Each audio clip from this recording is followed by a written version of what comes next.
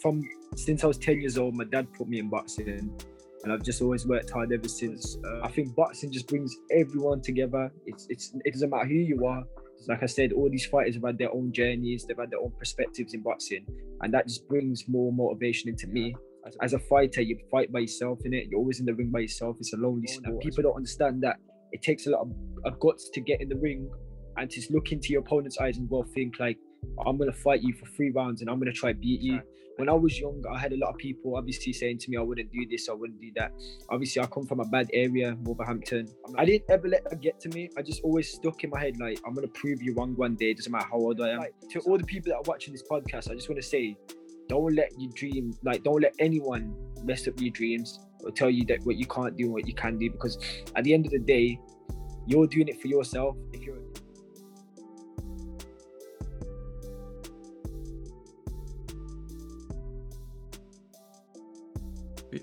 Welcome back to the CultureCast podcast. Today I'm joined by an amateur boxer from Wolverhampton.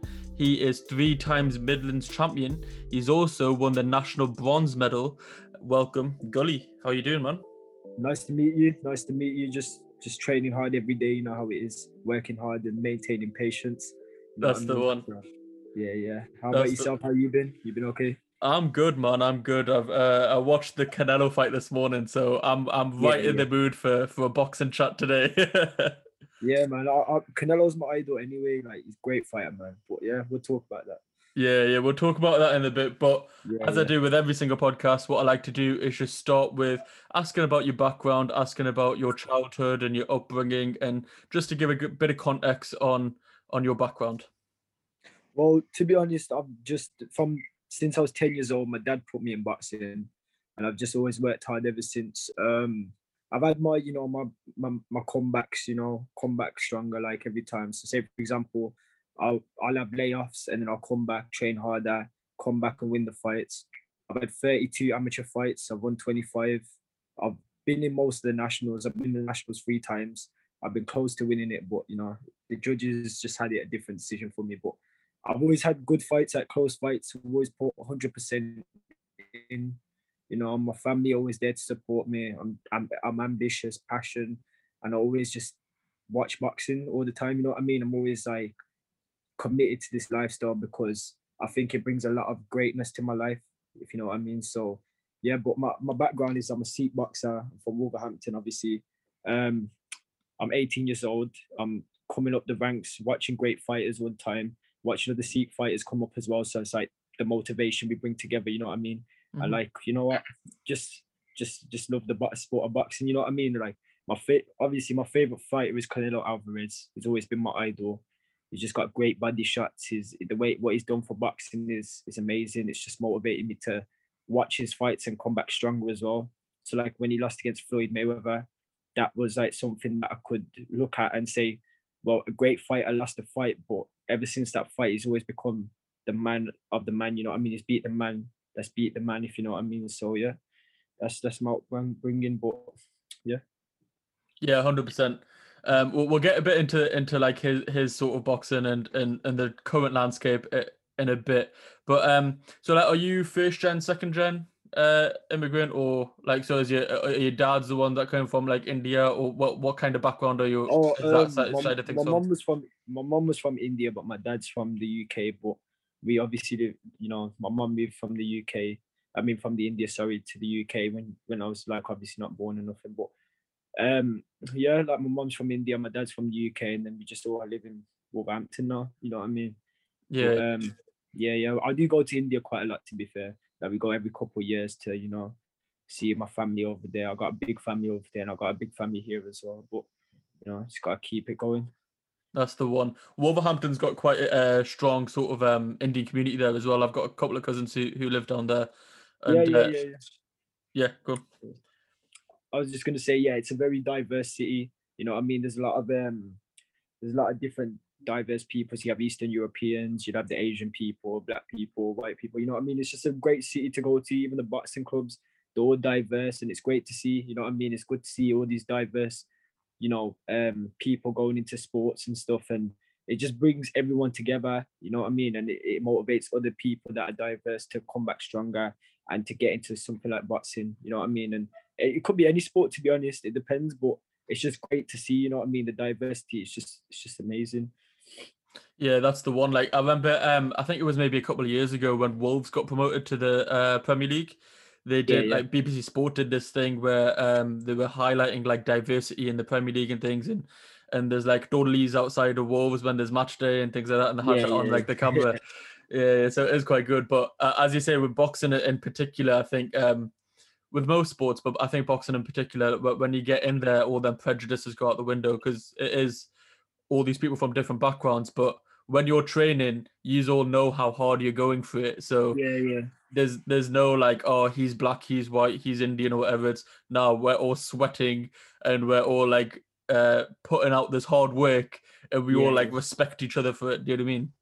Yeah, of course. That's the main thing. I think the respect with with diversity just brings everyone together, and that's the best feeling because I feel like generations behind us, yeah, there's things that have happened, but nowadays it's a lot better to just come back together, diverse people sticking together, and you know what?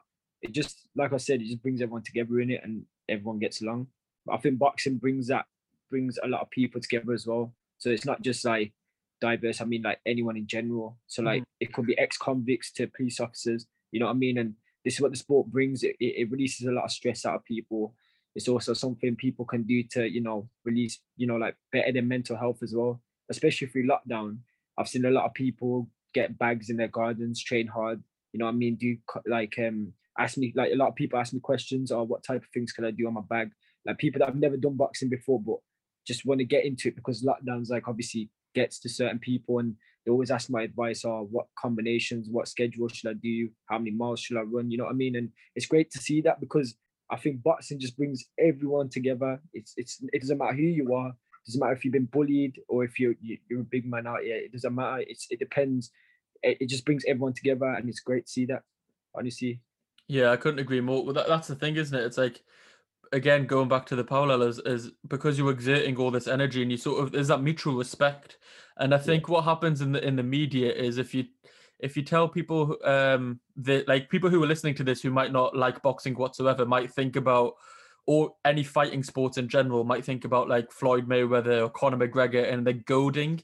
Do you know what I mean? yeah, Like because it is to build up a fight, but then afterwards, like people get drawn into that side of things, so they think that fighters have like no respect and they're just like piping shots at each other all the time. But afterwards, everyone shakes hands. Do you know what I yeah. mean? Of There is a course. mutual respect there. All of that is just gamesmanship and trying to get into each other's heads. But the end of the day is like the majority of fighters, unless there is something personal, which the majority of the time there isn't, the majority of fighters have such a high level of respect for each other because Yeah, when you're going through a camp, you know the other person's doing as much as hard work. You're trying to outwork each other in camps and things. Do you know what I mean? yeah, yeah. So there is that high level of respect. But yeah, I grew up watching boxing as well, and obviously it's like one of the first loves of sports. So it's always cool trying to like talk to um different people who are in boxing just to see different perspectives and things like that. Because I spoke to Inder Bassi as well, and Yeah, he yeah. was telling me about his journey through the amateur ranks and how he signed to MTK. And it is Nah, he's good years, man. He's got a great career ahead of him. He has, you know what I mean. yeah. He's got. It's like what I watch him as well. Like I get motivated watching his, his fights and that because it just shows that there's another seat boxer out there working hard. And I think there's not many seat boxers in the UK. There's a lot of different, obviously, but there's not many seat boxers, and I'm trying to bring that to life. You know what I mean? As long as other boxers as well. And it's great to see that there's a lot more people getting motivated and bringing that into it, the sport, which is amazing to see because I think we just need these things to happen. You know what I mean? It just, like I said, it's the motivation, the passion, the ambition it brings. It's just great. Like, and obviously, if you look at all the great fighters like Muhammad Ali and that, people still look up to these people today Yeah. because of the person he was outside the ring. So like Muhammad Ali was like a fighter that was one of the most skilled fighters you'll ever see. Like probably back then in his generation, he's probably one of the best fighters that people have ever seen. But it wasn't just that; it was the fact that he was being the man he was outside of the ring as well. Also bringing that mentality outside the ring and getting along. He's like the people's champion. That's what they said. He was the people's champ. He used to like make jokes, laugh with people, and he did a lot for his culture, you get what I'm saying? And I respect that. And then when I look at that, like I said, all these fighters have had their own journeys, they've had their own perspectives in boxing. And that just brings more motivation into me as a person. And I hope it brings more motivation to other people out there that are trying to get into boxing, especially the younger youth, especially with what going on with the COVID and all that. People are getting bored. And I feel like the motivation is dropping. There was a lot of great fighters coming up the ranks, going in the championships and the amateurs and stuff like that. But I've seen a lot of people fall off because they don't know how to handle not training normally, not fighting. It slows down the process and people stop, they give up. And I think it's not obviously not their fault, but it's the mindset you have as a fighter. As a fighter, you fight by yourself, innit? You're always in the ring by yourself. It's a lonely sport, as Frank Bruno said. But at the end of the day, it's the mentality of a fighter. Sometimes I think ego can get over fighters as well, but I think being humble is probably greater than being egoistic. Like you can have confidence in yourself, but there's like a boundary where you don't step over it, if you know what I mean. Because when a fighter loses a fight, they realize that maybe this was not, maybe I should have worked a lot harder. Maybe I should not have had that attitude towards a person. Maybe I should not have done this and that. It's all them doubts that go in your head. And that's what fighters need to perfect in it. That's when you learn from your mistakes and you come back. And that's what a true champion does. You know what I mean? 100%. So 100%. It's that thing, isn't it? It's like you need something to keep you disciplined and regimented. And then obviously with this lockdown that's happened, obviously a lot of people who fell out of that. But 100% agree with you. It's like when you lose, there's a certain way that different people react to things. So we're seeing broader, not just boxing, but fighting in general. Conor McGregor's a good example. When he lost to Khabib, ever since he's came back, he's been such a humble guy all of a sudden. And it's like that perspective change, perhaps. But then you see Deontay Wilder when he lost to Tyson Fury, and that's like a completely different side of the story. He's came up with X amount of excuses, and he's still very much in this uncertain place until he actually comes back and has his next fight. It is very interesting. But going back to the point that you made with having other Sikh fighters like Inder Bassi, like yourself, there was Simran Kaur who was the female who was meant to go to Olympics, I think, next year. I'm not sure if I heard about her. She was good. She was. I think she fought in the nationals that I fought in, but I'm not too sure if that was the case. But she was in the national. I think I seen her in the nationals last year in February, but I'm not sure if that was the case. But yeah, she's good. She was doing bits for for our community and that as a people. But like I said, it's the mindset. But great fighter for real. Great fighter. Like Inder Bassi, we got Indy Sangha as well. Good fighter. Okay. He fought for BT Sports. So like, if you don't know about him, get at him as well. He's a good fighter coming on. And I've seen there's I know a couple of good fighters. Sharon Powell, first Umar boxer to come in. You got Amrit Tool. He does good in the nationals as well. There's quite a good few fighters that out there now that I could see that bringing that Sikh boxing up to life as well, and motivating other Sikh fighters to come in. And it doesn't just have to be Sikh. People could be anyone. You know what I mean? It's just that I like to see everyone motivated from the fact that being a boxer and like the training and the training side to it, and the amount of endorphins that are released whilst doing it. Like I said, mental health is the main thing for boxing. Like your health, mental health will better, your physical body will better as well, your mindset will better, and everything about your body, the inside of your system, and that like everything's just gonna get cleansed, because boxing is one of them sports that cleanses everything. It doesn't just work one thing; it works everything in your body, and that's the great thing about boxing. It's not like, so say for example, you got footballers. Football is like a sport where you have a team. You know what I mean? You've got your teammates around you. So when you lose, you're not losing by yourself. You're losing with your team and your manager and everyone. But with boxing, you fight on your own. And people don't understand that it takes a lot of guts to get in the ring and to look into your opponent's eyes and think like, I'm going to fight you for 3 rounds and I'm going to try beat you. And to have that mentality, you got to be very strong-minded. And I respect any fighter that steps in the ring. That is it takes a lot of guts. I know how it feels. But it's always about mastering your nerves as well. I feel like a lot of people, they get really nervous before fights. They get really nervous. So like, say for example, when they get nervous, that overpowers their body. And you've got, as a fighter, I know any fighter will tell you this as well, you've got to be able to handle the nerves. The nerves is what's going to bring you the adrenaline rush and the fight in you, the spark in your chest. And that's what makes champions into great fighters. The ambition leads to greatness, if you know what I mean. And that's boxing for you. Yeah, it's crazy because you see it in fights often where like you can see a person's nervous beforehand, and within a couple of rounds, like that adrenaline that nervous energy that's got them through the first couple of rounds is now gone, but they've used up too much energy, and Yeah, then boom, they're flat out sort of thing. They've gassed out really quickly.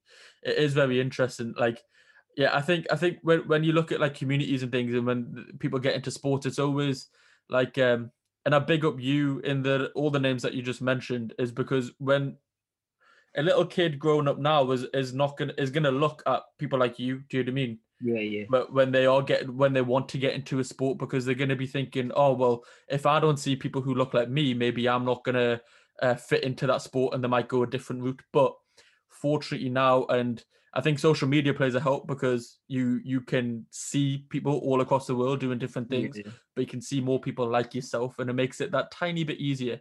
Obviously, everybody, it's not a sport that is a exclusive or anything. Anybody can get into it, but I do think when you see people who look like you do something that you want to do, it just becomes that tiny bit easier. Yeah, If yeah. you get what I mean. I was gonna say it's like obviously so like you said, social media plays a massive help. So say for example, like when people see, like I said, the younger youth and stuff like that as well, it doesn't matter if they're Sikh or different, diverse or whatever. They Mhm. always come and ask me questions. They ask me my advice and what should I do? What should I do to this and what should I do with that? And it's good to see because it's like someone's taking an interest in their own life and trying to better themselves by going into boxing and many other sports that could potentially happen. But my point is like I like when the younger people, the younger generation, and people just in general just ask me like, oh, how do I do this? How do that? Because it just shows that people are trying to get into boxing to better themselves as well. So like since lockdown, I can't even lie to you. I've probably there's probably a lot of people that didn't want to get into boxing, but because this lockdown happened, they had no choice type of thing because there Yeah, was nothing to do. Everyone's just trapped in the house. The only thing they can do is go on drugs and go train with one person maybe out of the household. But a lot more people got into boxing, and I like to see that. And then obviously, whilst I was in lockdown, I was always training anyway. So I was hitting the bag in my garden. I was always going on jogs. I was linking up one of my friends, doing pads with him. We just kept it working, and I think a lot of people got motivated by that. And it's good to see the motivation going into people because that's what I'm here for. It's like influencing in it. Like as in, if I make it in boxing, I'm not just gonna do it for myself. I'm gonna bring a lot of young fighters with me as well. Like I'm gonna try help people get into boxing. Maybe potentially as I get older, when I turn pro, if I make it the big time, you know what I mean? I'll open up my own boxing clubs, support the younger generation, anyone that wants to get into boxing. I'll understand how it feels because it's hard to get into it. It's a hard sport, but I think some people you can see the mentality and some people you can't. But it doesn't matter if you don't want to get into boxing, you can still do the sport just to train as well. Just yeah. generally train, get some sparring in, get the experience of being a boxer, what it's like, how you feel to be a boxer, the training side to it. But I think people don't understand the concept of boxing is like one of the hardest sports in the world. It takes a lot out of people, a lot of sacrifices, a lot of sacrifices to make you great. And that's the difference between boxing and many other sports. You know what It's I'm saying? because it is a individual sport, and I think that's why people have probably picked it up during this lockdown, is because you don't need a team. You know what I mean? You don't need Yeah, like a yeah, basketball team or a football team or whatever. It is literally like if you have a pair of gloves and anything to hit, do you know what I mean? yeah, Then you yeah, can yeah, sort yeah. of get started. And most of it is like skipping rope, road running, and then doing a bit of like sparring or bag work or anything you can do in the house. It is like really powerful in that sense. Yeah. Um, the other thing that you touched on there was, sorry, there was something else that you touched on there, but it just fully went out Uh, of my mind.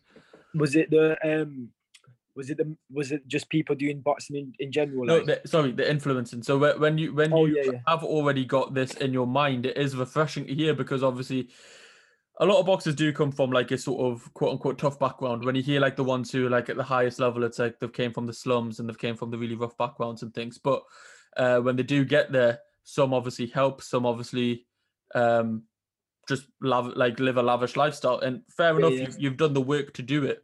But it is quite nice to hear that like you've sort of already got this plan in your head that obviously when you progress forward up the ranks, you do want to give back and things. It is refreshing to hear, which is really nice. But I I want to feel go. like Sorry, go on. yeah, go on. I was just gonna say in boxing, a lot of people don't believe in you. So like a lot of people look at you and think, well, he ain't gonna get nowhere. Like, you know what I'm saying? Like, even if you're young and you're trying to get into boxing, he's not. He's got a bit too much weight on him. He does. He can't punch straight and this and that. But don't ever, like, to all the people that are watching this podcast, I just want to say, don't let you dream. Like, don't let anyone mess up your dreams or tell you that what you can't do and what you can do. Because at the end of the day, you're doing it for yourself. If you're, especially in boxing anyway, you're doing it for yourself. Your trainer's gonna there probably criticize you if you're doing something wrong, but that's good. But the people that are criticizing you, like as in outside the boxing club and stuff, and telling you can't do it, use that as motivation. That's the greatest thing possible, because using that as motivation, your greatest, your greatest revenge is your success, obviously. So when you become successful as a boxer, when I was young, I had a lot of people obviously saying to me, I wouldn't do this, I wouldn't do that. Obviously, I come from a bad area, Wolverhampton. I'm not exactly from the nicest area, but there's a lot of people that will tell you like, oh, you can't do this, you can't do that. But I didn't ever let that get to me. I just always stuck in my head, like, I'm going to prove you wrong one day. It doesn't matter how old I am. So as I got older and older, the same people started to show me love. And that's the greatest thing about proving people wrong. Like, did you watch Oscar Valdez's interview after his fight when he was saying, "Oh, people." Well, I'll tell you anyway. He said that all the boxing experts were saying that he was going to lose the fight, and they were saying that he was going to get knocked out in the first 5 rounds. He's going to get dominated, this and that. He said even his own idol. But when he won the fight, you could clearly see the energy was different from these people, and that's what changes the mindset of your fans. That's how you gain your fans. It's like you win your fans over by beating great fighters. It's like, it's just never giving up. That's what makes you better than someone else, if you know what I mean.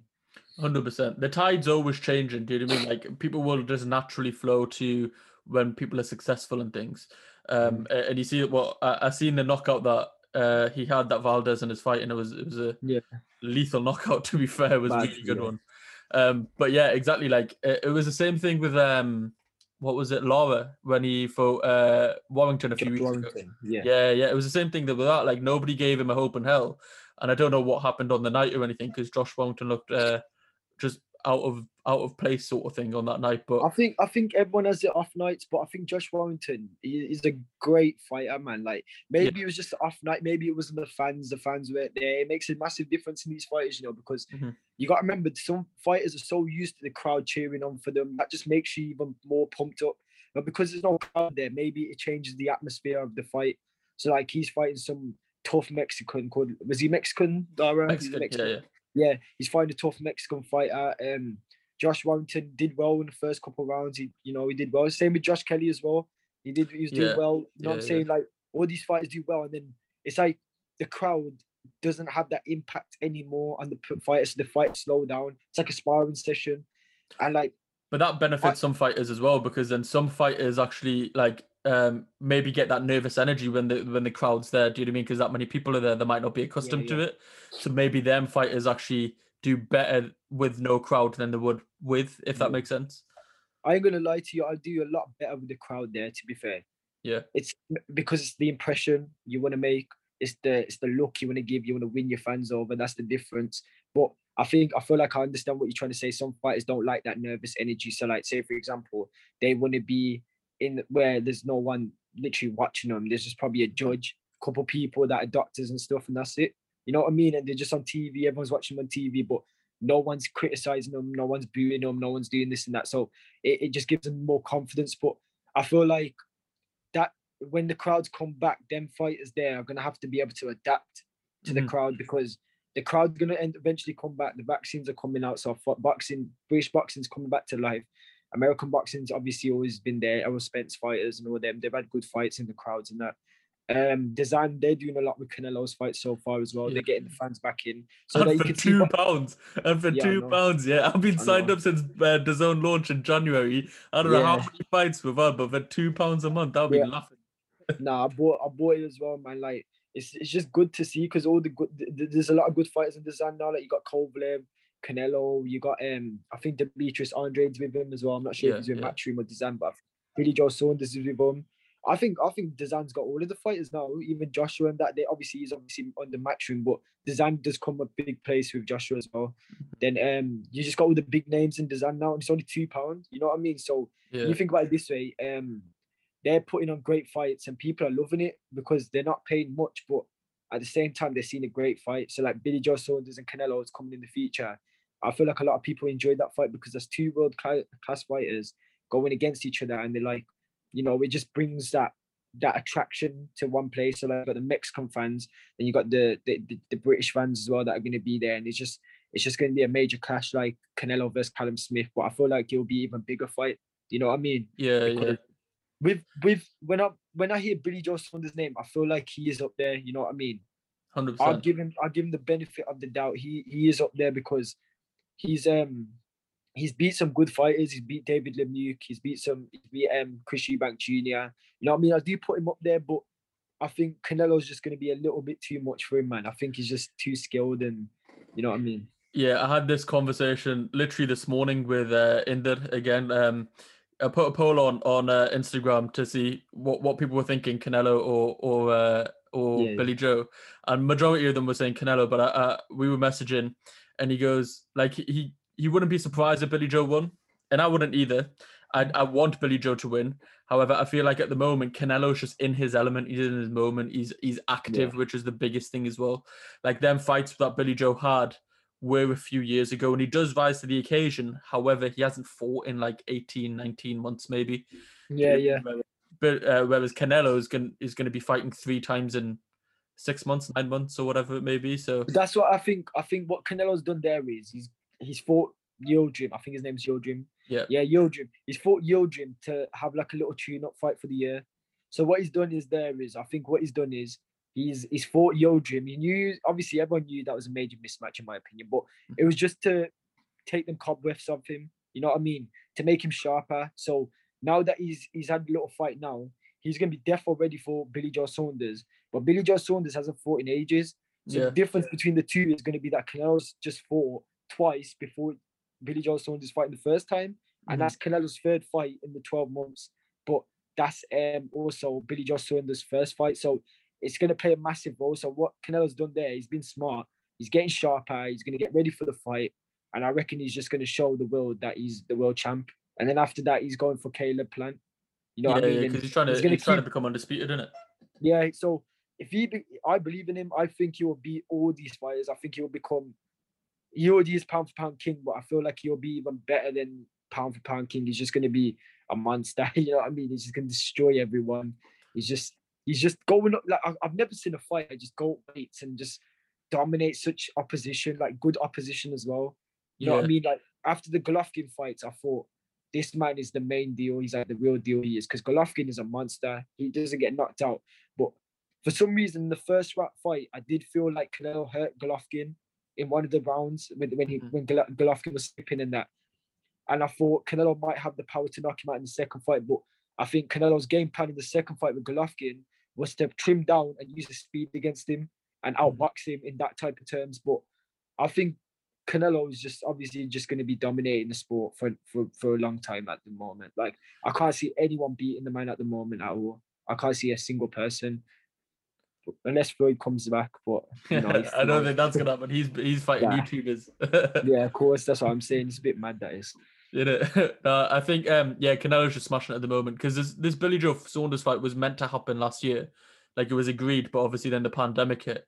So I think that's when the Smith fight got announced because Billy Joe wasn't ready then. But then by that point, Aldrim, the one that happened today. Or last night, sorry. That was Canelo's mandatory. So the only way that Smith was allowed to happen is if Canelo, the winner of that fight, fought Jan Aldrim within 90 days or something. The Smith fight. So I think that's what's happened there. But this Billy Joe fight's going to be amazing because it's that traveling sort of gypsy. I don't know what the politically correct term is with them, but Tyson Fury calls himself the Gypsy King, so I'm pretty sure you're allowed to say Gypsy. But they do play a lot of mind games in it. They're very entertaining people. You know what it is? The reason why people think that Billy Joe Saunders might have a chance with Canelo is because I don't think it's the mind games as such as the footwork. Billy Joe Saunders has got really good footwork, and I've seen his footwork. He's got some next level movement. You know what I mean? Like he's got all the skill, but like I said, he ain't the same fighter he was when he was fighting David Lemieux and he was fighting Chris Eubank Jr. Them times there, I understand maybe Chris Eubank Jr. was a bit too early for his fight, obviously his career. That was his first good win. That was his like upbringing, you know what I mean? I personally think that he's not the same man he was when he fought them. So Canelo's obviously just gonna. I think he's just gonna break him down throughout the fight. I can't really see Billy Joe Saunders even landing a good shot on Canelo. Honestly, I think maybe the first couple of rounds, yeah, Billy Joe Saunders might use his jab and his movement and that, but you already know what Canelo does, man. He just starts coming in and starts sharpening up his tools and he dismantles fighters, in it. That's what the man's there for. But I think the thing that's really impressive, especially when I was watching the fight last night this morning, and I know obviously, yeah, it's a mandatory and it's not like a mega fight, but it's the shot variation. Do you know what I mean? Like he comes in the first round where most people are just jabbing to find their range, and he's already coming in with left hooks to the bodies, right uppercuts. Do you know what I mean? Like he's just playing about. His shot variation is just like, and the shot selection. He's got all these tools available to him, like the variety of punches that he throws.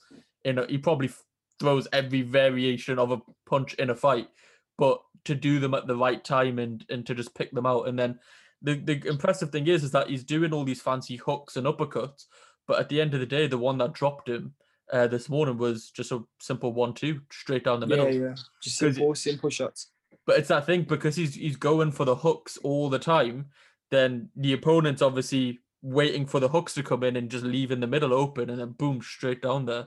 But see, but I've never seen a fighter like Canelo land such good shots. Like the way he lands the hooks, the way he he throws the punches and stuff. Like I don't think I've ever seen the sharpness. You know, the left hooks to the body, the uppercuts, the right hooks. Like I've seen. I would say I don't think I've ever seen such sharp like accuracy as well. So like if you watch Yildirim, like when at that one point after we knocked him down, did you see the combinations he was landing and how straight and sharp there was on Yildirim's face and his body, and that you could just see that, you could just hear the shots. If you was there, you'd be able to hear the shots from the crowd, if you know what I mean. Yeah. With Canelo, he picks and selects every shot. So he don't throw about 10, 15 punches in your face and just like swings as much. He picks them. So in his head, he'll be like, well, I'm going to throw left hook to the body.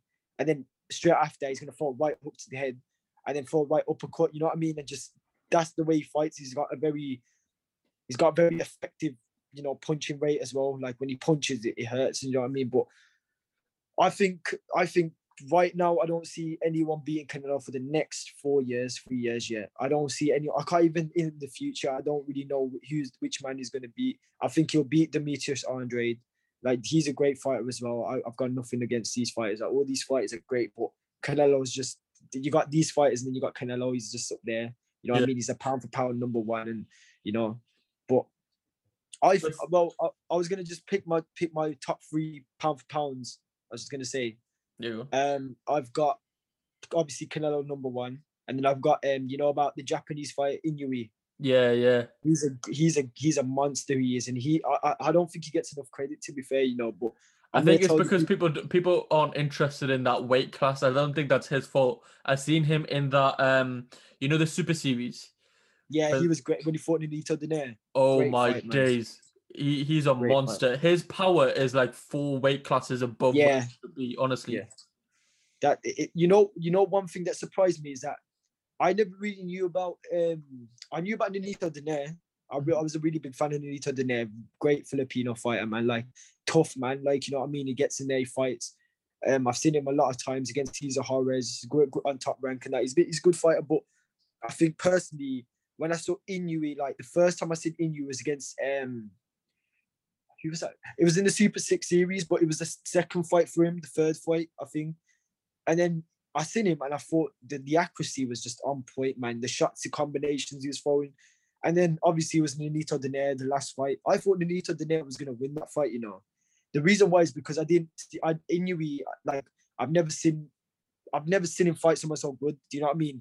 Nonito Donaire was coming up from featherweight, and like I don't know if he went up to lightweight, but I think he did even went up to lightweight as well. But for him to go to fight Nonito Donaire and the things that he did to, like, the way he hit him and the way the combinations were set out, the way he was sharp and accurate, changed my whole mindset about him. And then I found out that this guy is like, he's a pound for pound king because he's been I think he's been a 3 division world champion, but at the lower weight. So I think he's been flyweight, super flyweight, bantamweight, and super bantam.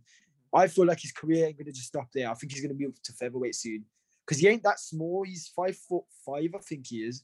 So he ain't small. He's at Pacquiao's height. So if Pacquiao can do it and he can move up divisions from these small weights, I feel like Inoue might do that at one point. But like you said yourself, he's got power of featherweight. He's got power from like weight divisions above. So I feel like he'll do really great against all these featherweights, lightweights. I think he'll give him problems, especially with the accuracy in that. I can't see. I don't know. I think maybe Teofimo and that are too big for him, but I feel like featherweight, that'll be a good weight for him to get into after super bantamweight, obviously. But yeah, and then I've got Terence Crawford third as well. I've got the reason why I've got Terence Crawford third is because I've never seen such timing. The timing, man. It's the timing of his shots. Like when he fought Gamboa in 2016 or 17, I think.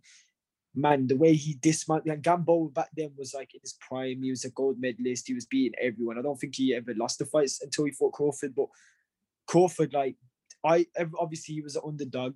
I think everyone thought Gamboa was going to win. I think the crowd knew thought Gamboa was going to win. But that I think it was the fourth round. I think the fourth round that I seen Terence Crawford hit him with a shot that this like literally made him shake, and that just made my change. Like I said, it's winning the fans over. So he, like when I watched that, I thought I was only young as well, I was about 13, 14, but I watched him and I thought this man is definitely going to be a pound for pound star, you know what I mean? And I've got them top three, honestly. I think Spence is probably fourth if I was in the top five. And I'd probably I don't know who I'd put number 5 to be fair, but I've got them three, obviously top three. But the only reason why I would put Inoue a bit higher than Terence Crawford is because Inouye's a 4-division world champion, and I think he's dominant.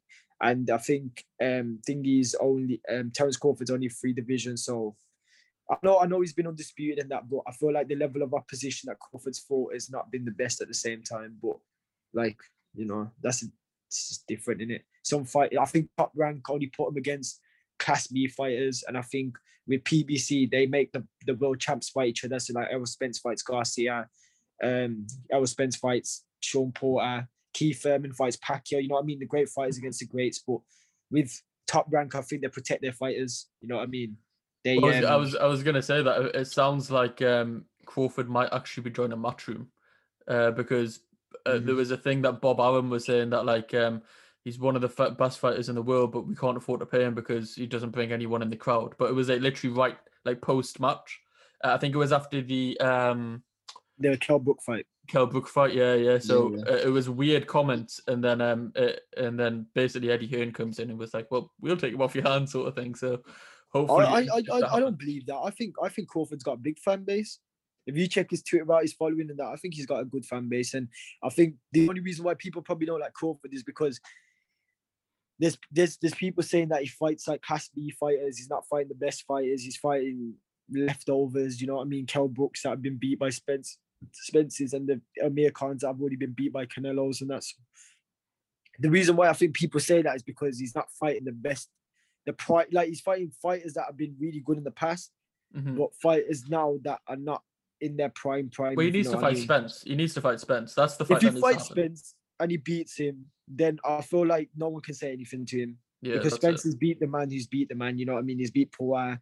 He's beat Garcia. And if one fight I would want to see, if I could, was Keith Thurman versus Errol Spence. But Keith Thurman's not in his prime no more. Like he's someone else. Like I think he's got great. I think personally, Keith Thurman's got every attribute to be pound for pound king.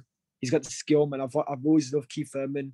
I wouldn't put him as my top. I'd put him as my personal top 3 favorite fighters, but not the top 3 pound for pounds. Nothing like, because he hasn't done enough to do it. But when he fought Porter, when he fought Garcia, man, that was a different level because he was the first man to beat Garcia. And I think Porter was only lost against Kell Brook until then. And obviously Kell Brook at the time was the IBF world champion. So to Keith Thurman to beat Porter was obviously improved a lot since then. So he beat a prime Porter as well and gave him a lot of problems. And that's why I respect Keith Thurman. But I feel like the reason why he lost against Pacquiao was because he wasn't okay. So Keith Thurman, you've seen him against all the great fighters in that year, but when he fought Pacquiao, he had a 2-year layoff. He had an injury on his shoulder. I think that affected his game plan and his mentality in the fight, because you got to remember he's not fighting, like you said, Canelo's fighting 3 times a year. He didn't fight for ages, you know what I mean? So yeah, there's major differences. Yeah, no, 100%. Before, okay, we'll jump back into the boxing scene at the moment. Towards the end, because we'll go through like divisions at a time and see who you think is going to come out on top. But just to go back to your boxing story and how you got into it. So you said before that your dad put you into the boxing gym when you were 10. Was that like for self-defense, or was it just to like keep fit? Or Nah, you know what it was? My dad's always been into boxing. So like obviously he always, like from a young age, it was different times back in the day. Obviously, it was hard to get into boxing because there's so many people that wanted to do boxing. You know what I mean? Yeah.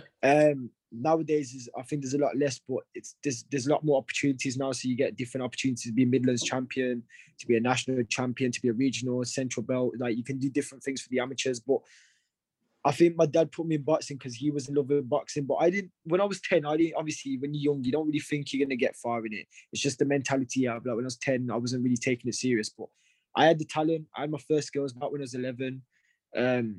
I did really well, and I found out I was really good at boxing. I won like my first 5-6 fights in the amateurs. Like I didn't really lose like that. And then obviously I lost a couple of times against some good opposition, and that obviously these fighters were a lot better than me at the time because they had a lot more fights and more experience. But that I don't blame them for, you know, coming out and, you know, doing what they got to do. But that made me a lot better as a fighter as well. So like when I lost a couple of fights, it would never break me down. I would just always come back stronger. It wouldn't hurt my feelings or make me feel any type of way, because to get in the ring, like I said to yourself, like, and to other people, it's just great to go in the ring and to show people that you're willing to fight, and that makes people have a complete different mindset of you. Like, yeah, this man has come in the ring and he's come to fight, and especially as kids as well. I don't think many kids want to get punched in the face and that, but I feel like for me to be in that position, like, you know what I mean, I got used to it, and it became a lifestyle for me. And then when I was about 16, 15, like, I wasn't focused enough, but then obviously my motivation came back in when I started watching boxing again, and I started going back to, obviously I changed trainers and that. Like I was with this trainer for 5 years. Then I moved to, we was in the same gym, but obviously there was a bit of, you know what happens in training gyms and that. I moved with the trainer. Then after I was with him for about 2 years. And then now I've been back in the normal gym for 3 years, and I'm even better than ever. You know what I mean? I've improved, and I've had 5 fights with them, and I've won 4, last one with them so far. So my record stands out with them. But I'm just always ambitious now. Like all I do is just watch boxing, talk about boxing. You know what I mean? And that's the life I live, and that's what I think. That's where great champions come from. If you're studying the sport and you're not distracted by the wrong things in life, I think that's where the great fighters come in. Like Lennox Lewis, like I'll tell you, the one thing I liked about Lennox Lewis was with his past is that he never let anything distract him. That's what made him the man he was. He beat everyone that beat him. Obviously, Rackman and Oliver McCall. That was 2 fighters that he lost against. But the reason why he was such a great fighter is because he never let anything distract him after that, and he used to come back and do the exact same thing they did to him.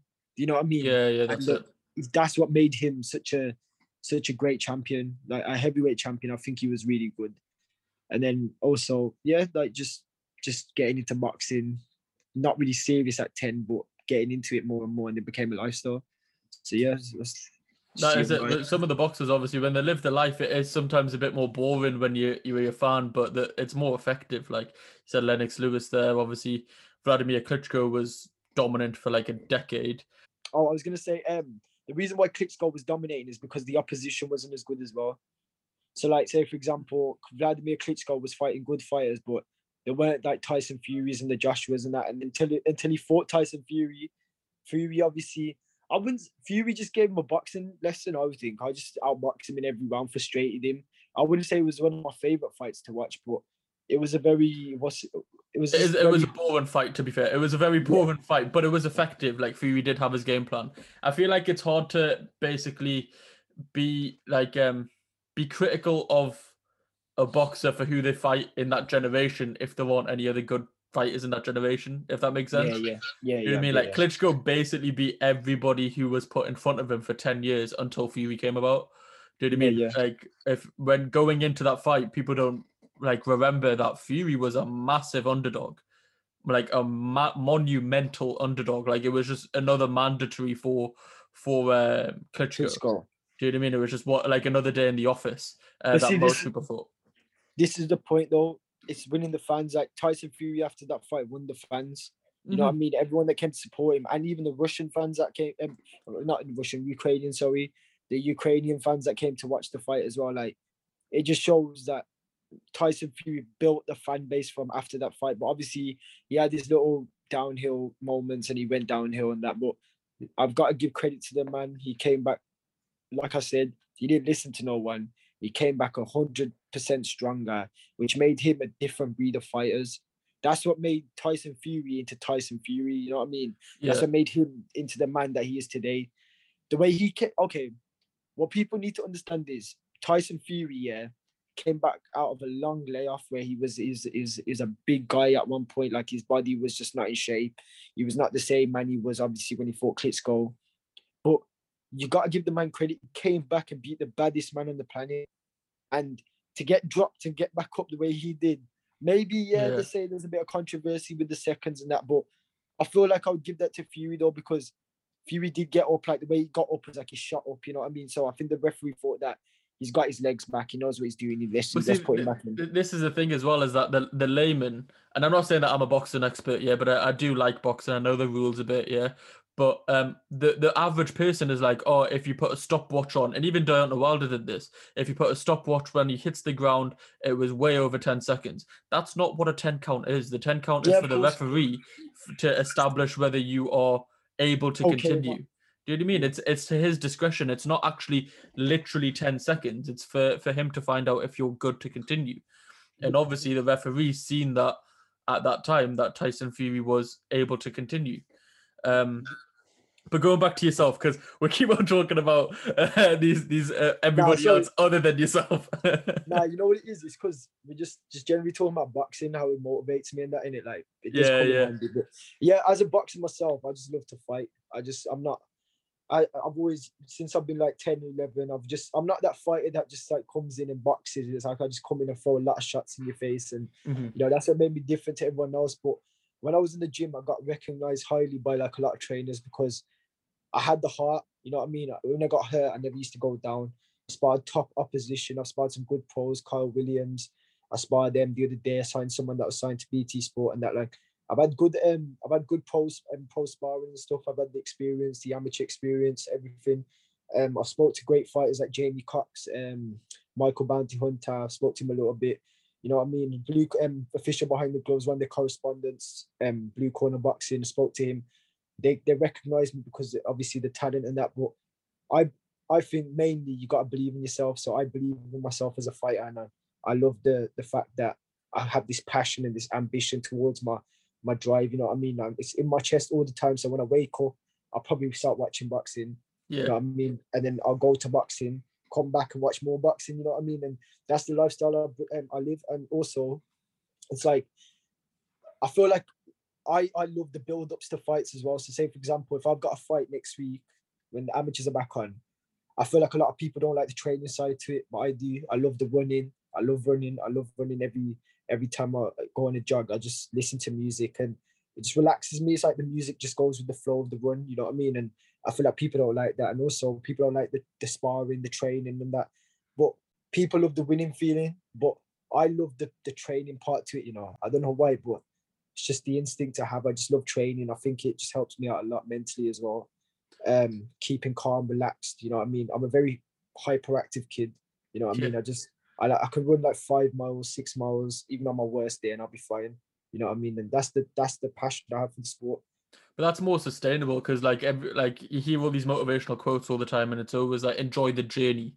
Do you know what I mean? And the journey is basically the training. Obviously, everyone will like the end of the journey, but and the goal at the end. But when you reach that goal, there's a new goal already set. Yeah, of course. So, do you know what I mean? There's no point in enjoying that goal too much because enjoy it, but most people just set another goal as soon as that one's reached. So you may as well enjoy the training. You may as well enjoy the journey because then it's Yeah. way more sustainable.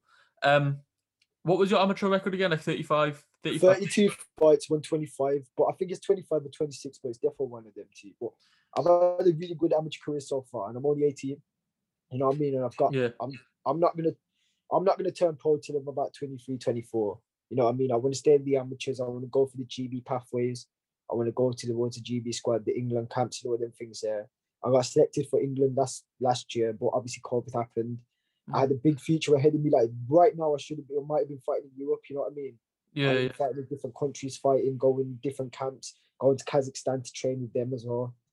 I'm gonna try. Obviously, I'm aiming to go high, and I love to fight in it. So I'm gonna try win the whole of the nationals, and I think I will because I've got the heart and the drive. That's the main thing anyway as for a fighter. But to get into that, it's just like a process, just one step at a time. Just stay humble at the same time, but have confidence in yourself at the same time as well. Because people don't understand the difference between confidence and ego. Yeah. And ego is like when you think you're the best of the best of the best, and you think you're better than everyone. But that's not in me. I'm more confident in myself to get to where I want to be, taking step by steps, and that's the main thing for me. I like the mindset I have. It's like being at war with yourself sometimes, telling yourself that maybe you're not going to get it, but you will. But that's a good thing because that's what brings more motivation to me as a fighter to go forward and win these fights. And every time I've stepped in the ring, I've just always enjoyed it as well. It's always about enjoying the thing that you love to do. So to some boxers, it's a job. To me, it's a passion and love. You know what I mean? I love boxing, the way people love their food and stuff, you know what I mean? So, you know what I'm saying? Yeah, you get what I'm saying? Like, it's just everything, it's just normal thing that I do every day. But I don't think there's anything that could break my passion for it. Nothing at all. I've had 3 broken hands in boxing. I've had a concussion in the past for boxing. I've had 2 broken noses. I've had I've had some bleeding in my eye, and that's obviously sorted out now. I've had a lot of injuries and stuff. I've had shin splints before, but I never gave up.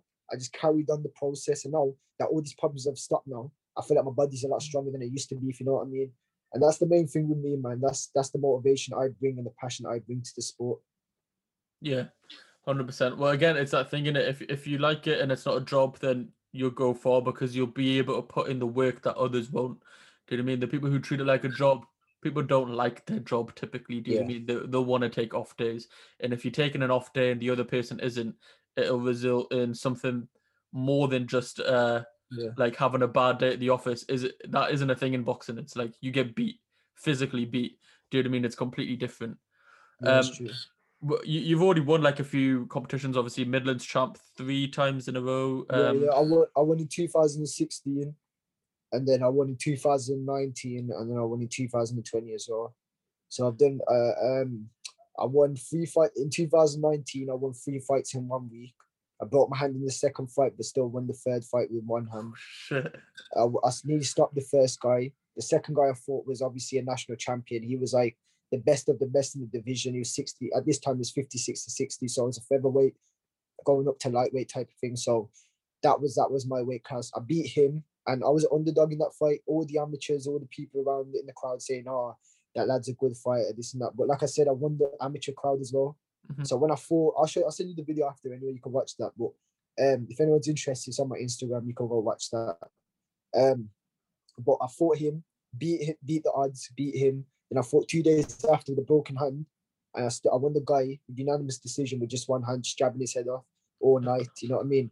And that's what I'm saying to you. Like, there's not many things that could break my passion towards boxing. Doesn't matter if I got a broken nose in a fight. Doesn't matter if I got a broken arm or whatever. I will always just come forward and fight as much as I can until the point where I can't fight anymore. You know what I mean? And that's what boxing's should be all about. If you look at great fighters like Arturo Gatti, he broke his hand when he fought Mickey Ward, 3rd fight. But did he give up? Nah, because he's a true champion. You know what I mean? It doesn't matter. Like Mickey Ward said in one of his fights, he said that I was only fighting 3-4 years ago for $20 in just one of the events. Then 3 years later, I'm fighting Arturo Gatti for $1 million. It just shows you that just don't give up on your dreams. And that's what I'm doing. I'm just not giving up on my dreams, and I'm going to keep pushing forward until I make it to the top.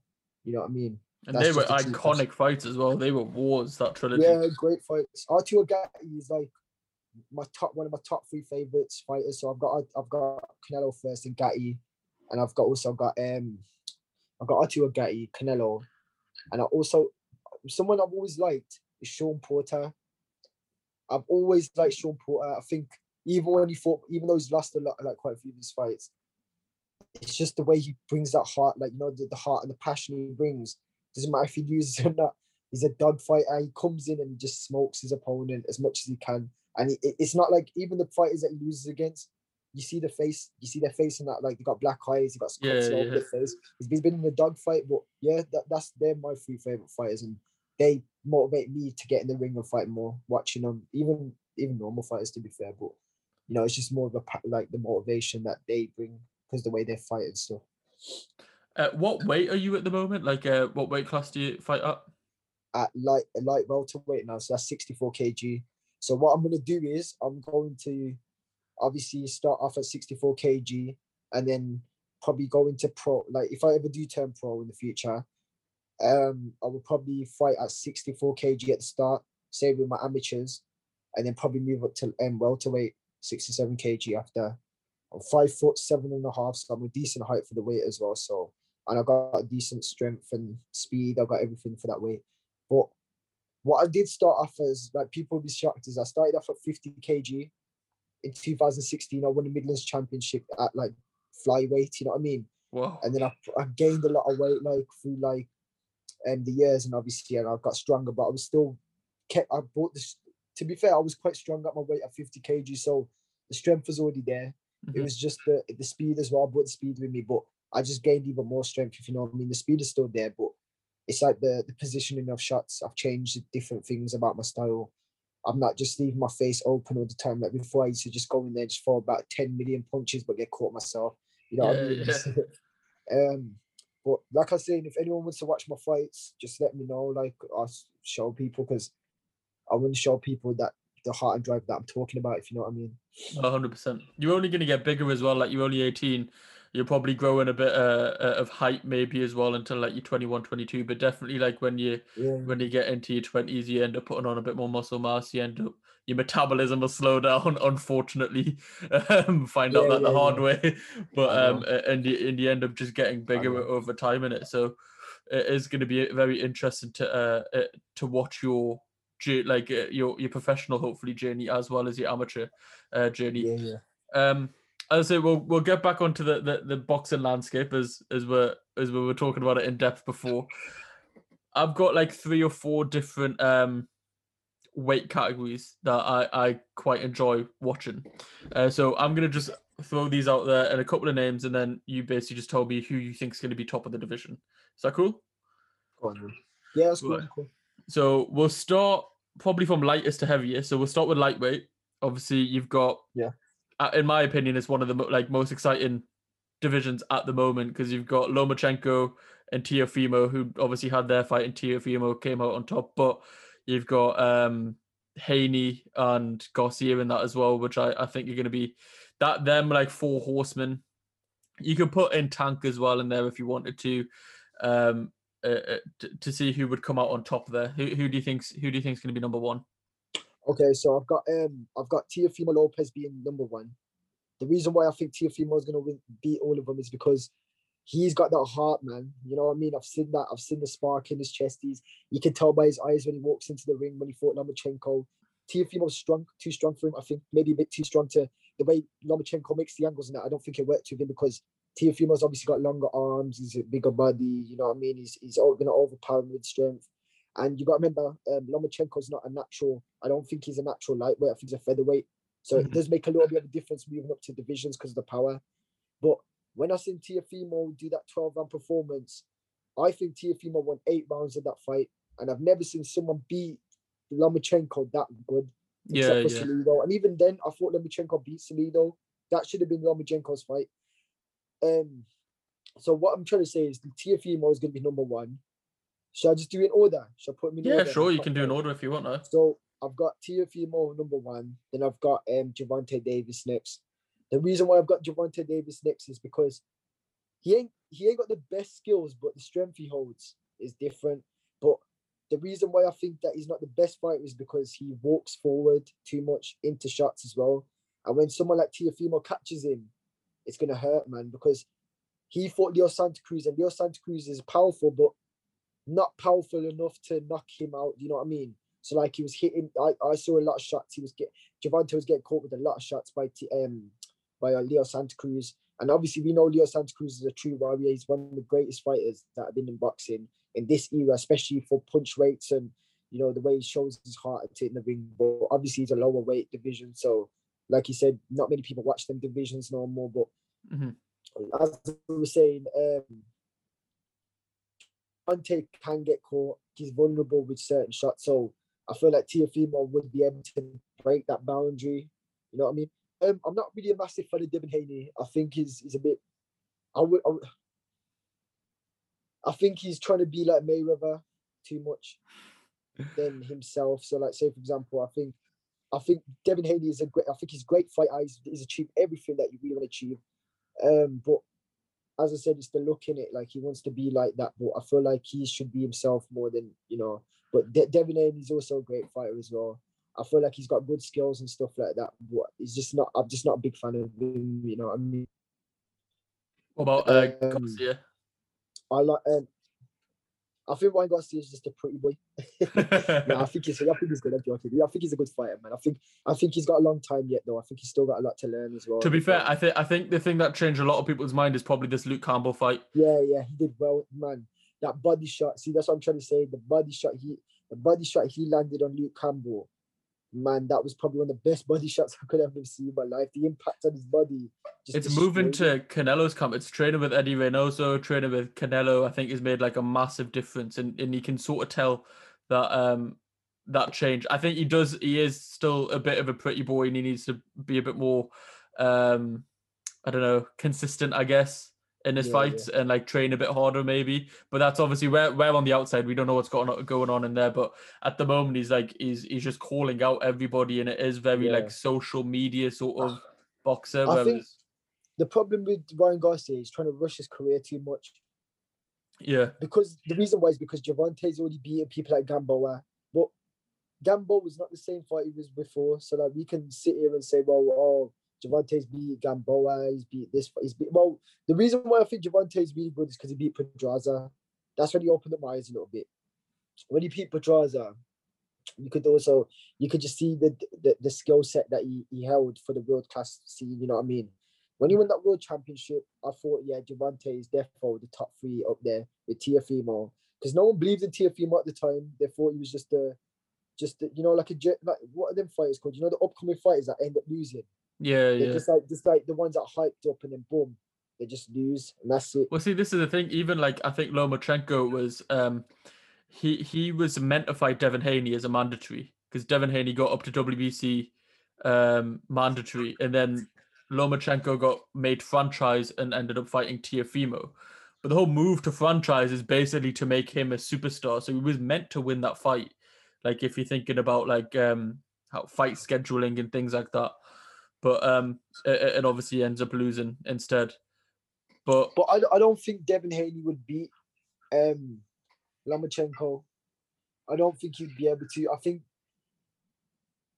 I don't see Devin Haney beating Lomachenko at all.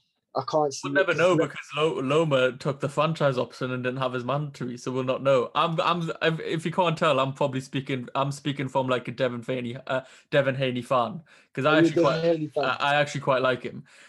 So I'm gonna back my boy here, and say we'll never know because it's just boxing opinionates, you know what I mean? So like obviously I feel like a lot of people have told me Devin Haney's probably gonna be number one, and you know Teofimo is not the best, and it's just boxing opinions, you know what I mean? Like this is just all boxing pundit talk, you know what I mean? But in my personal opinion, I think Teofimo just breaks all of them down, man. I don't really see anyone beating Teofimo right now either because as a boxer myself, I look at all of the fighters and I think they're all world class. They're all going to be world class at one point. Mm-hmm. But the one that just stands out a little bit more than the rest is Teofimo.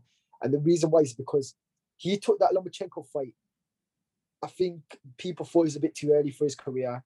And the reason why I think people rated Teofimo is because he stood up to that challenge. He went. 2 seconds, hold on. This is the argument that I'm making. Yeah, is that basically Devin Haney goes up the ranks in the WBC, becomes mandatory for Lomachenko's belt. Okay, and if on that night instead of Teofimo, it's Devin Haney, and Devin Haney wins, then everyone would be ranting and raving about him. And if anything, he actually deserved it more because he worked up the rankings to get to that point to become Lomachenko's mandatory, which is the thing that he wanted to do. Devin Haney, when he was getting up the ranks in the WBC, was saying, I want to become mandatory to take Lomachenko's belt because I believe I can beat him. Yeah. Do you know what I mean? So, but we'll never know. The good thing is that there's 4 or 5 fighters in that division now, which all will fight each other because they're all young. Other than perhaps Lomachenko, they're all quite young, so they will end up facing each other eventually. They can't just run away from each other for all that time. But moving on to welterweight. Yeah. This is a weight class that you potentially might be in the future. Yeah. And we've already spoken about Yeah. Terence Crawford and Errol Spence. So who do you think would win in that fight? I think if Crawford fights him now, I think Crawford beats him. Right now, yeah, I think Crawford beats him. But I feel like in 2 years' time, when the fight's actually going to happen, I know I love Crawford, but I feel like Spence might just be. I remember Spence is going into his prime now, man. He's destroying fighters, and Crawford's losing his prime now. So I think Crawford's only probably got about another 2-3 fights in the left, I would say, because he's 30. I think he's 32, isn't he? His goal is that he's towards the end of his prime. Well, I won't say towards the end of his prime because I can't say that, but he's towards the end of his career. You know what I mean? He's going to have his fights in that. But I think right now, yeah, Crawford will beat him. But I think in the future, I think Spence might just.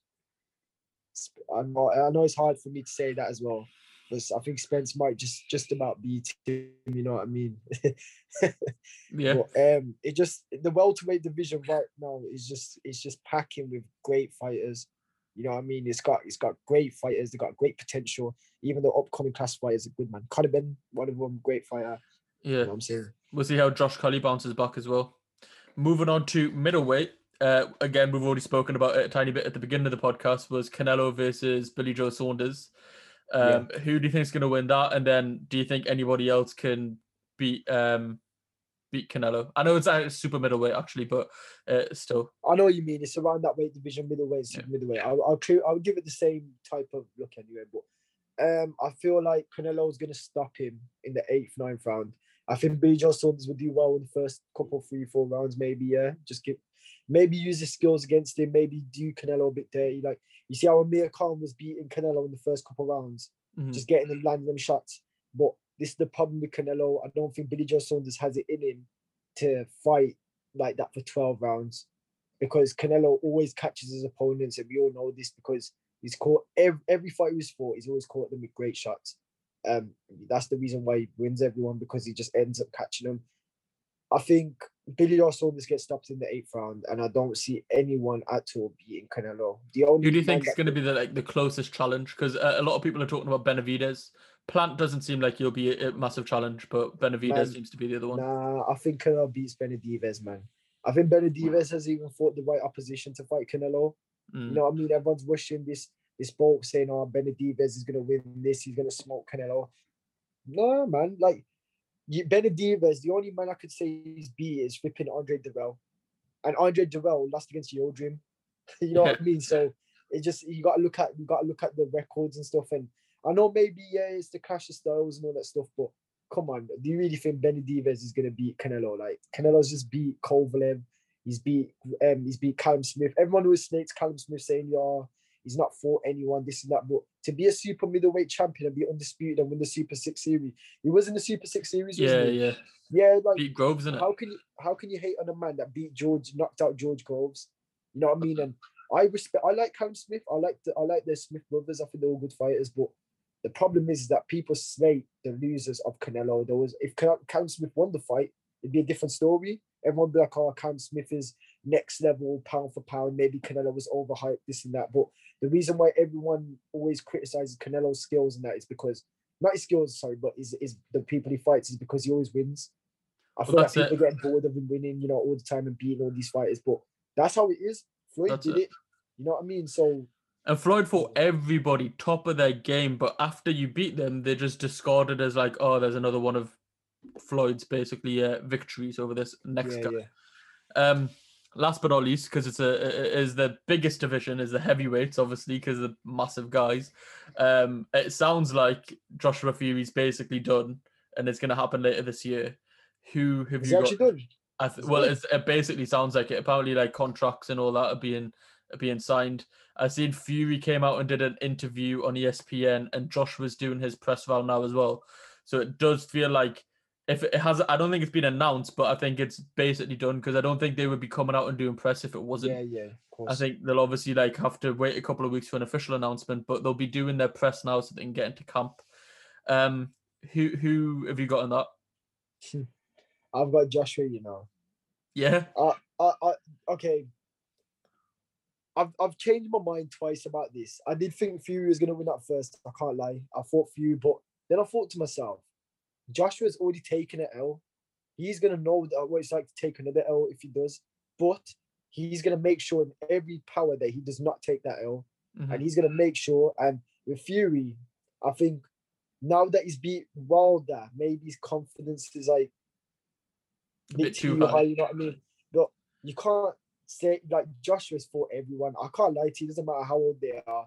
He's actually fought this is why I changed my mind again about this fight, because there's so much critics behind this fight. There's like, oh yeah, Fury's gonna outbox him. He's gonna do him dirty. He's gonna make sure that Joshua won't be able to catch him. You know what I mean? He's not gonna be able to do this. But come on, Joshua's like fought Povetkin. He's fought all the great fighters. Klitschko as well in a great fight, like entertaining. He's fought Dylan White when Dylan White was obviously undefeated. Obviously, Dylan White maybe wasn't the best fighter then, but to beat Dylan White, you still got to be good. You get what I'm saying?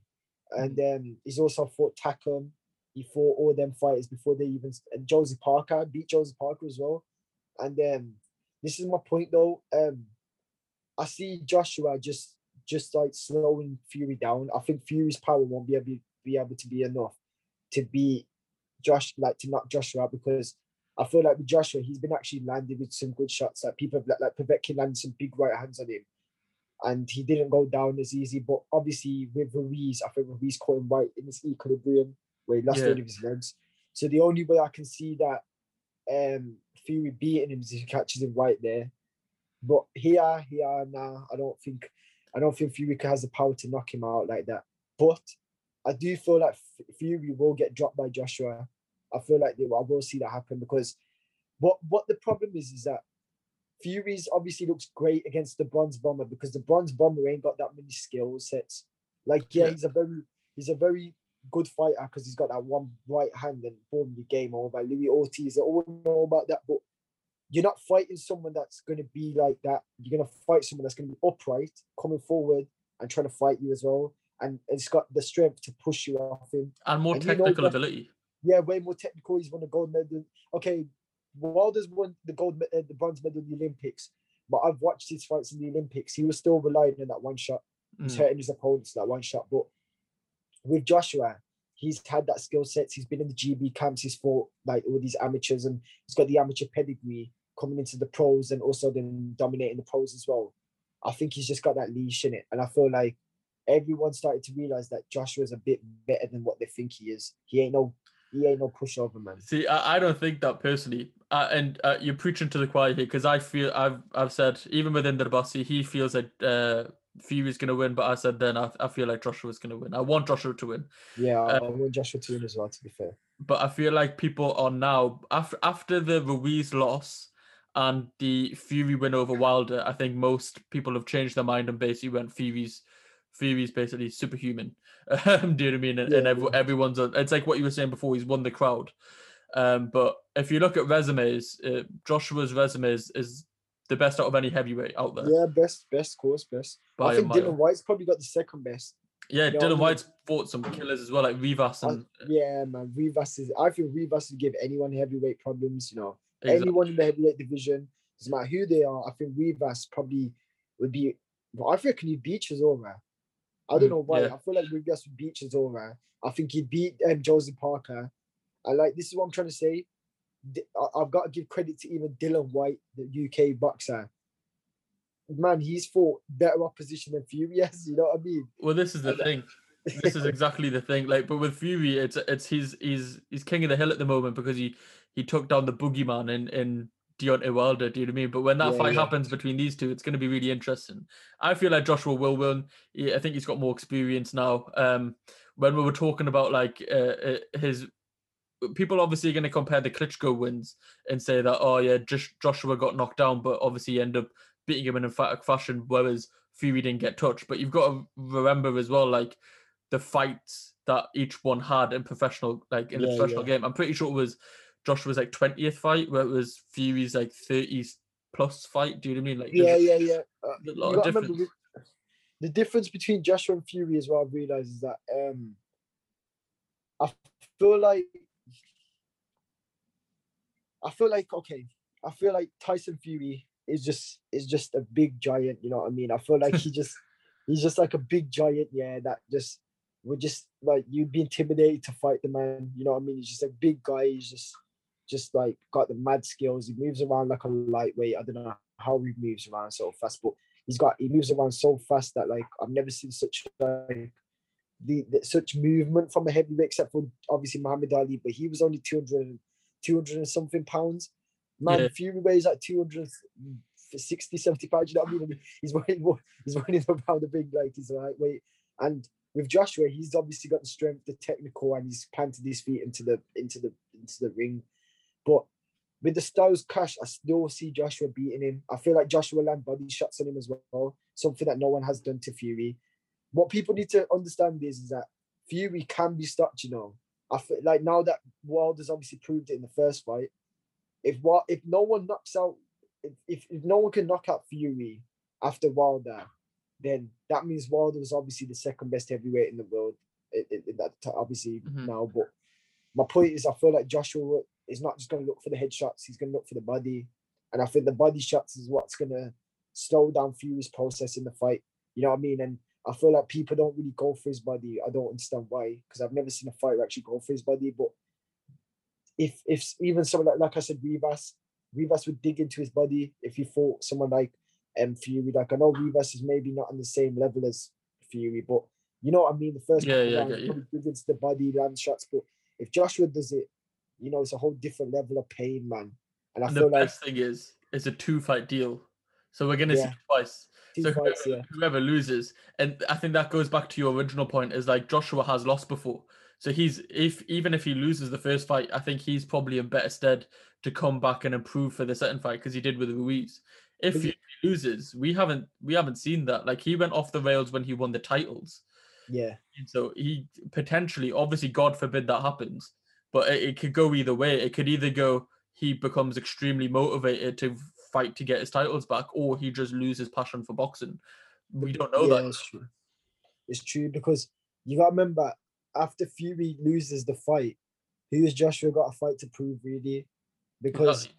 you can fight, yeah, you can fight Wilder and all them, but Wilder's already been beaten by Fury, and you just beat Fury, so there's no point fighting Wilder. But I feel like the two fight. I feel like after Joshua beats Fury and then maybe beats Wilder, I think he might be pound for pound number one because he just beat two. Well, I don't actually. Then again, I can't say that because it's not like he can't move up any more than heavyweight than he Yeah, can yeah. not. It's just It's one always hard to division. put a heavyweight at pound for pound. It's just because they can't move anywhere in it. Yeah, I Unless it's don't. like someone like Usyk, because then Usyk was like undisputed, and then if he goes on to win a Yeah, title, yeah. then maybe. But when it's actual heavyweights, and it's a bit different. It's a bit long. No, it's true. It's true. Yeah, but yeah, I've got Joshua winning that fight. I think it won't be a stoppage though. I don't feel like it will be a stoppage. I feel like he might hurt Fury. I don't think Fury will get knocked out by Joshua, unless Joshua like does something amazing that will just literally break down him. But nah, I still can't see that. To be fair, I can't see it. Either I way, it's just gonna can't. be super interesting because like Yeah, but boxing's back in it. It's they had a few years when like Klitschko was at the top of his powers and it was a bit boring, and even Mayweather, like people were just watching to watch him lose, whereas now there's actually like so many fighters that it's actually interesting to see all these different matchups. Do you know what I mean? It's but not see, just like this is where all the lightweights and all the welterweight fighters come in now as well. Like people ain't just watching the heavyweights no more. People are that's it. watching these lightweights, these welterweights, Errol Spencers and all them and that. Then you got the super middleweights, you got Canelo destroying all the higher division. I feel like heavyweight boxing is dying down a little bit more than it used to. I feel like not the case because of there's not enough heavyweight fighters, but I feel like the lightweight division is hot right now, man. That's The it. lightweight division Yeah, is yeah. killing the whole of the boxing scene. I don't think the welterweights are even as important as the lightweights anymore, because the lightweights, you got 5 great fighters. That's my point. I feel like the lightweight division is probably the hottest division right now. No cap. I don't think there's any other division that I can name you that's hot like that. Maybe when Fury was gonna fight Wilder the first time, yeah, the heavyweight world was different because no one knew that you had three heavyweights. And you had Dylan White, he was on the street by winning Oscar Rivas. At the time he didn't lose against Povetkin. Then you had Andy Ruiz as well. Andy Ruiz is a good fight. Andy Ruiz just beat Joshua, but then Joshua beat him back. So Joshua came back to life. And then the heavyweight boxing, but like in 2019 and 2020 halfway, I think heavyweight boxing was killing it. But now that Joshua and Fury are the only 2 fighters that are like world champions in Britain, I feel like once that fight's over, like who is Joshua going to fight after that? There's going to be That's no one. it. That's what the lightweight is what the heavyweight was like 2-3 years ago, where there's 4 or 5 dons, and then they all fight each other, and then you'll get like to the final 2, and then you'll get like the superstar. Do you know what I mean? And it'll be exciting to see how it goes. Right, we're coming to the end of the podcast now, and that means the same 5 questions. So these same 5 questions I ask every single guest that I've had on so far. It's in quick fire fashion, so it's basically like 1 word, 1 sentence answers.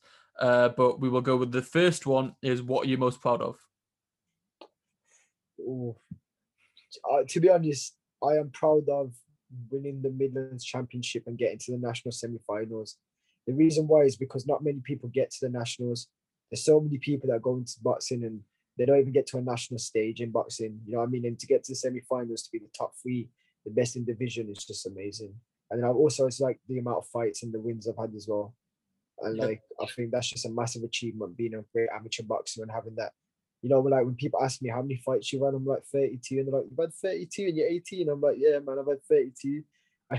I'm like, how many you won? I'm like 26, 25. I'm like, wow, like this guy is obviously ferocious. You know what I mean? And yeah, that's something I'm proud of, being an amateur boxer and having a great fighting, skills and stuff like that. Yeah.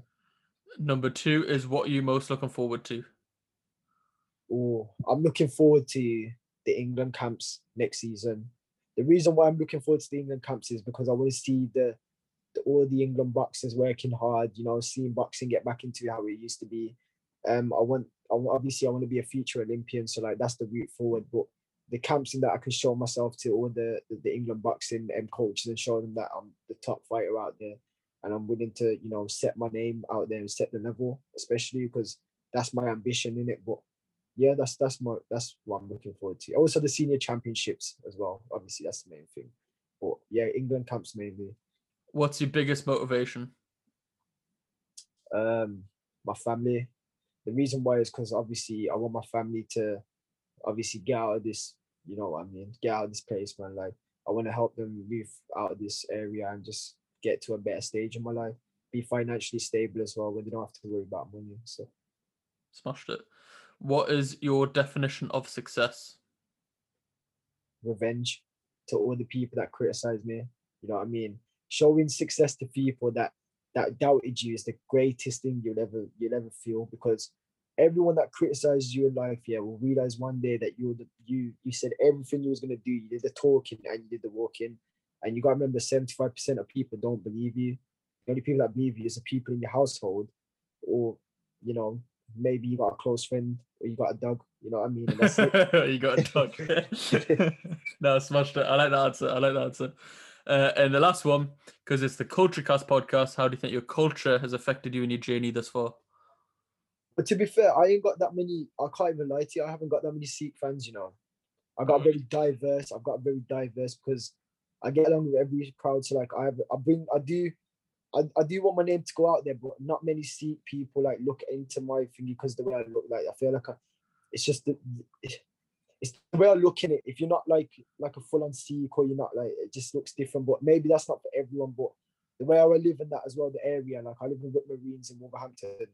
It's the area here is just diverse. Eastern Europeans, I got different fans. Even the boxing clubs, it's just full of diverse people, so it's not just one like race. So But how's that diversity affected you so far? well, I think it's great. I think it's great. It even seeing younger people fight now like motivates me as a person as well, because I remember me doing that. So like it's just like good to see like all this diversity going on, and everyone coming together. It's just great feeling. Smashed it. So that is the podcast with Gully. All of his links will be in the description, whether you listen on Spotify, Apple Podcasts, whatever, they'll be in the description. You can go check out his Instagram and his Facebook and his TikTok and everything. Yeah. Check it out. It's been a really good conversation. We've basically just been shooting shit about boxing, which I love to do.